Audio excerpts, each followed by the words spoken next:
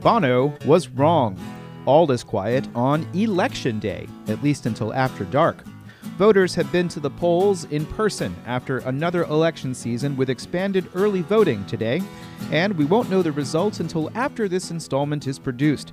There's also a lot we don't know about until someone writes about it, and that is the purpose of every installment of Charlottesville Community Engagement. On today's show, a COVID update from Dr. Denise Bonds of the Blue Ridge Health District. Charlottesville City Council indicates support for the Charlottesville Food Equity Initiative, but funding decisions will come in the months to come. And a brief look at commercial office space in the Charlottesville area, and a quick look at public housing.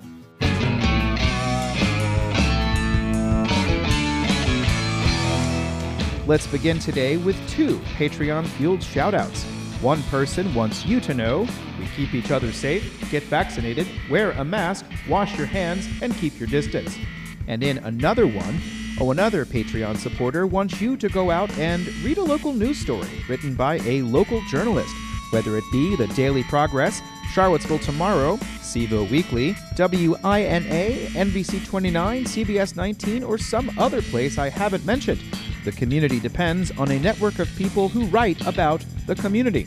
Go learn about this place today.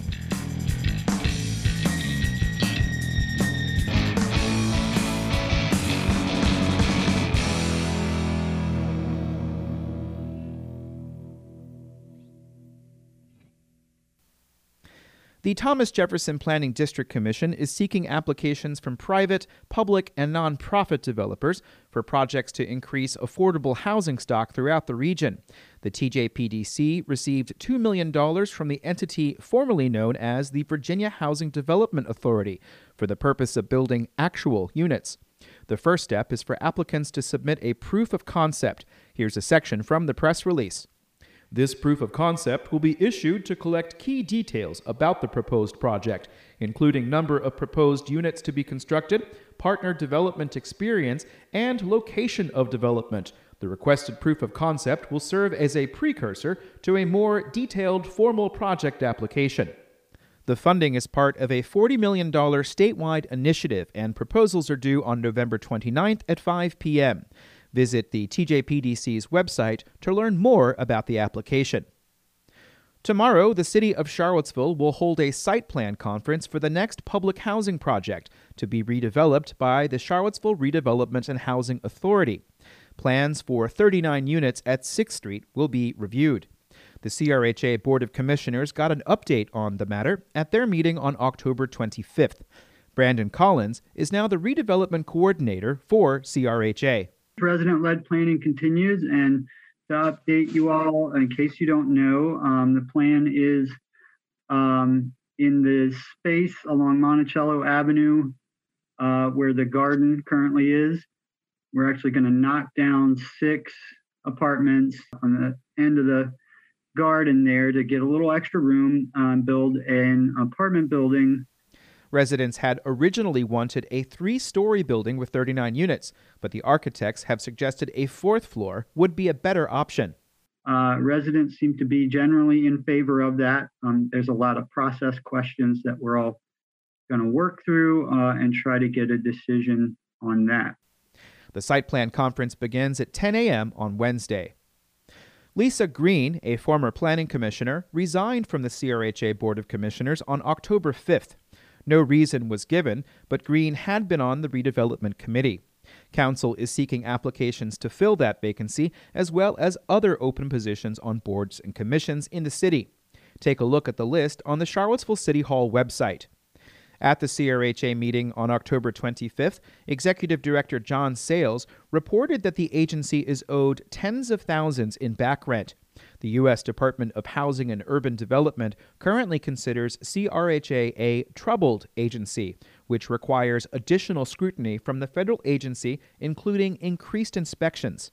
Big item that we should always discuss is the delinquency account for tenants. We're currently at $52,000. That is probably our biggest concern when it comes to Xing out of trouble status. The 52,000 represents about 100 tenants. Sales said that represents about a third of public housing residents. He said there is a CRHA staff member who is working on rental assistance to help cover the backlog and to find out what the barriers are in place to people paying their rent. The Charlottesville office market had a vacancy rate of 4.9% in the second quarter of this year, according to an analysis from Cushman & Wakefield Thalheimer. That's less than the same period in 2020, but below the forecasted amount. The report states that office space remains high in demand. Here's part of the report.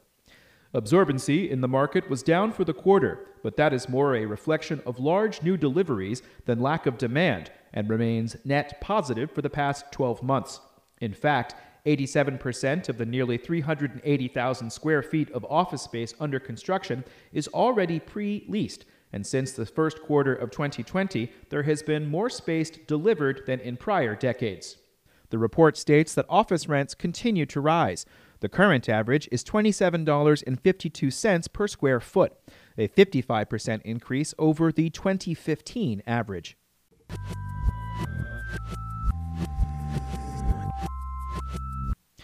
Election results will come tomorrow, but here's one final piece of information before the votes are tallied.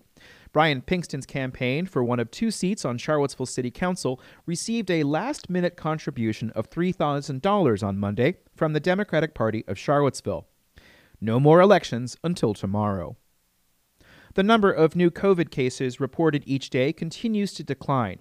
Dr. Denise Bonds is the director of the Blue Ridge Health District. And if you look at the trend over the past couple of weeks here, month or so, it's really been in the downward trajectory, indicating that we may be past the worst with regards to the Delta virus.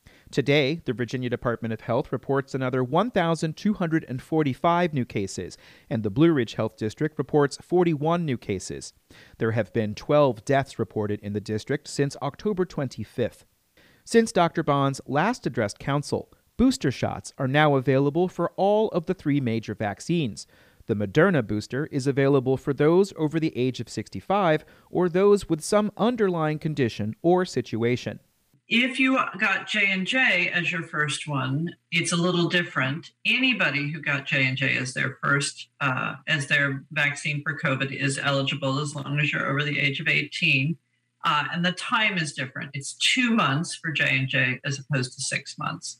Bonds said anyone who got the Johnson & Johnson vaccine can also opt to switch to the Moderna or Pfizer as a booster. Really, the best person to talk to about this would be your physician. There are some reasons to think that mixing and matching may be beneficial.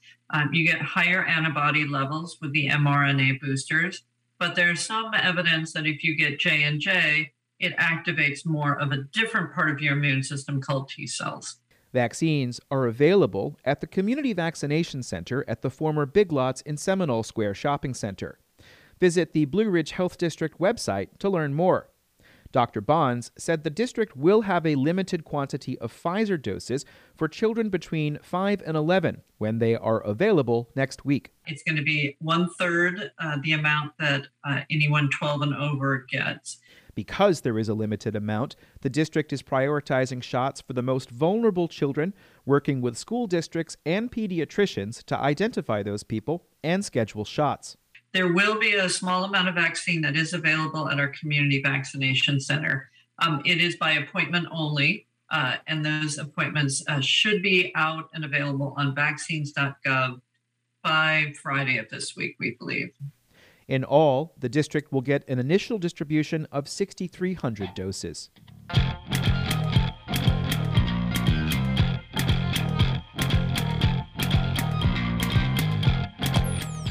You're listening to Charlottesville Community Engagement in today's second Patreon-fueled shoutout. Code for Charlottesville is seeking volunteers with tech, data, design, and research skills to work on community service projects. Founded in September of 2019, Code for Charlottesville has worked on projects with the Legal Aid Justice Center, the Charlottesville Fire Department, and the Charlottesville Office of Human Rights. Visit codeforcville.org to learn more about those projects.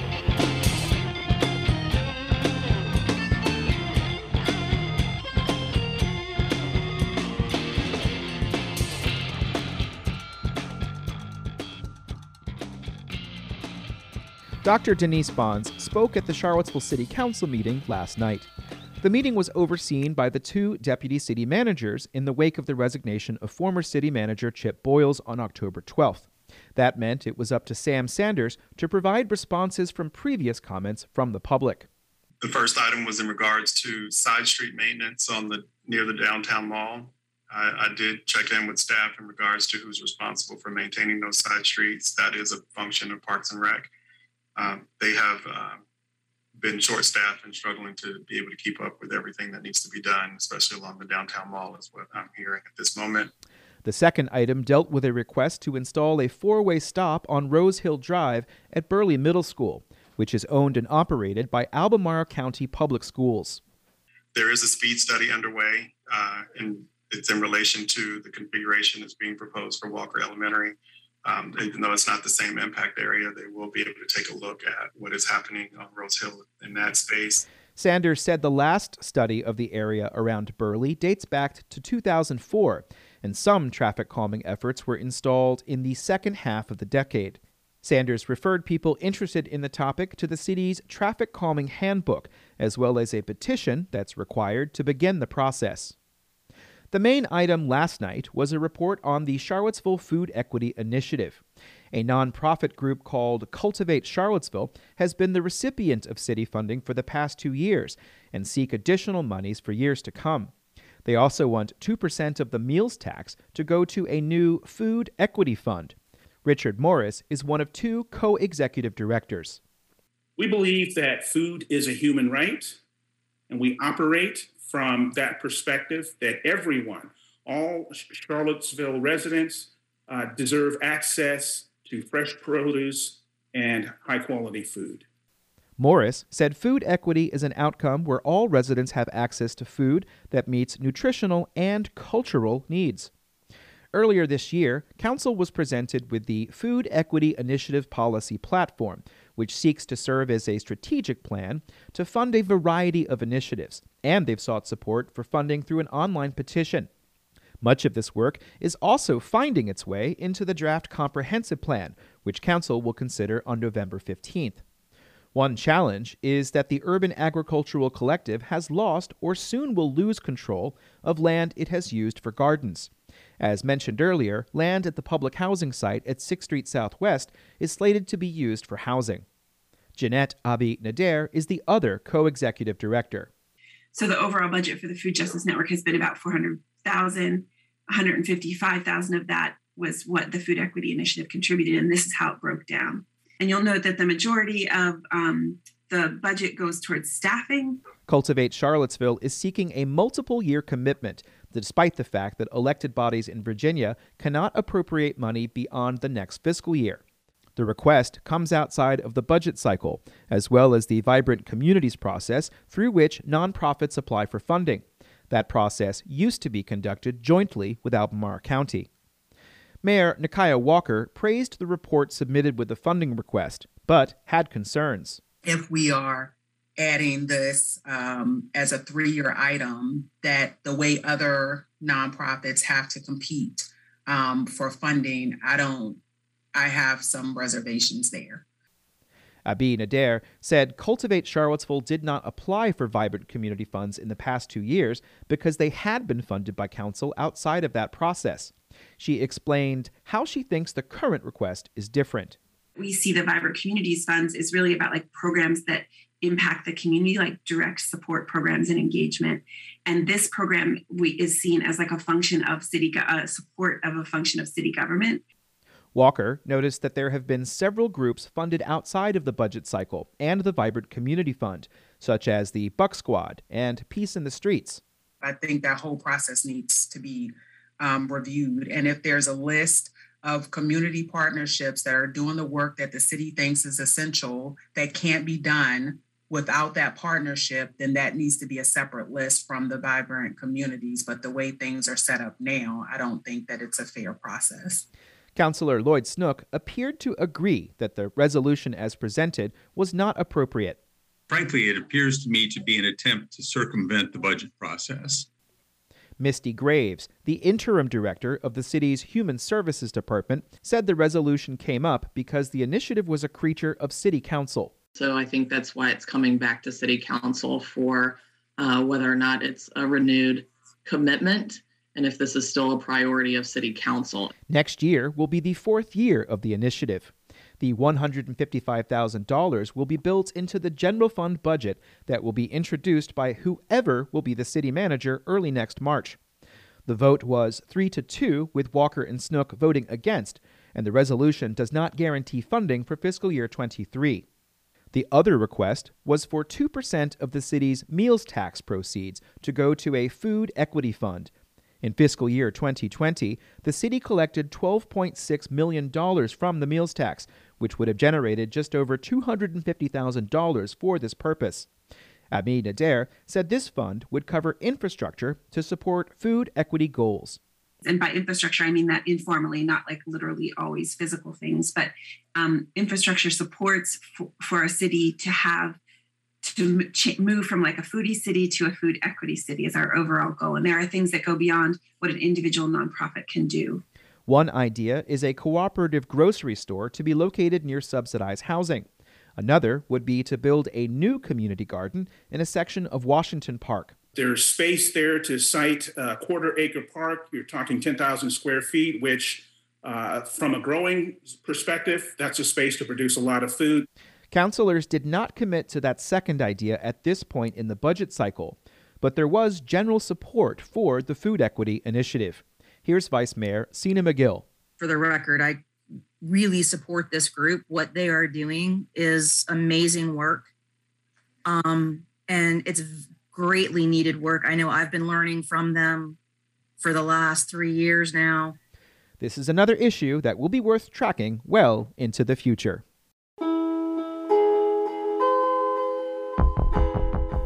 And that's it for this installment of Charlottesville Community Engagement, trying to collect as much as I can into every single one of these installments, into the future and beyond. I guess that's maybe a catchphrase? Put that on a shirt. In any case, we do not sell merchandise yet for Town Crier Productions, but one way you can help is to sign up for a subscription through Substack. It's really easy to do at $5 a month, $50 a year, or $200 a year. The company Ting will match that amount, should you choose to go that way. And of course, if you do subscribe at that $200 a year, you do get a couple of extra benefits as well, which I'm happy to tell you about should you drop a line to ask why. I am Sean Tubbs, the host of this program, and I seek to bring you this information as often as possible. When the next installment will come out is a matter of whether I will get it done in time. The next few hours, election results will come in, so I might be distracted, so it might be till Thursday, but who knows.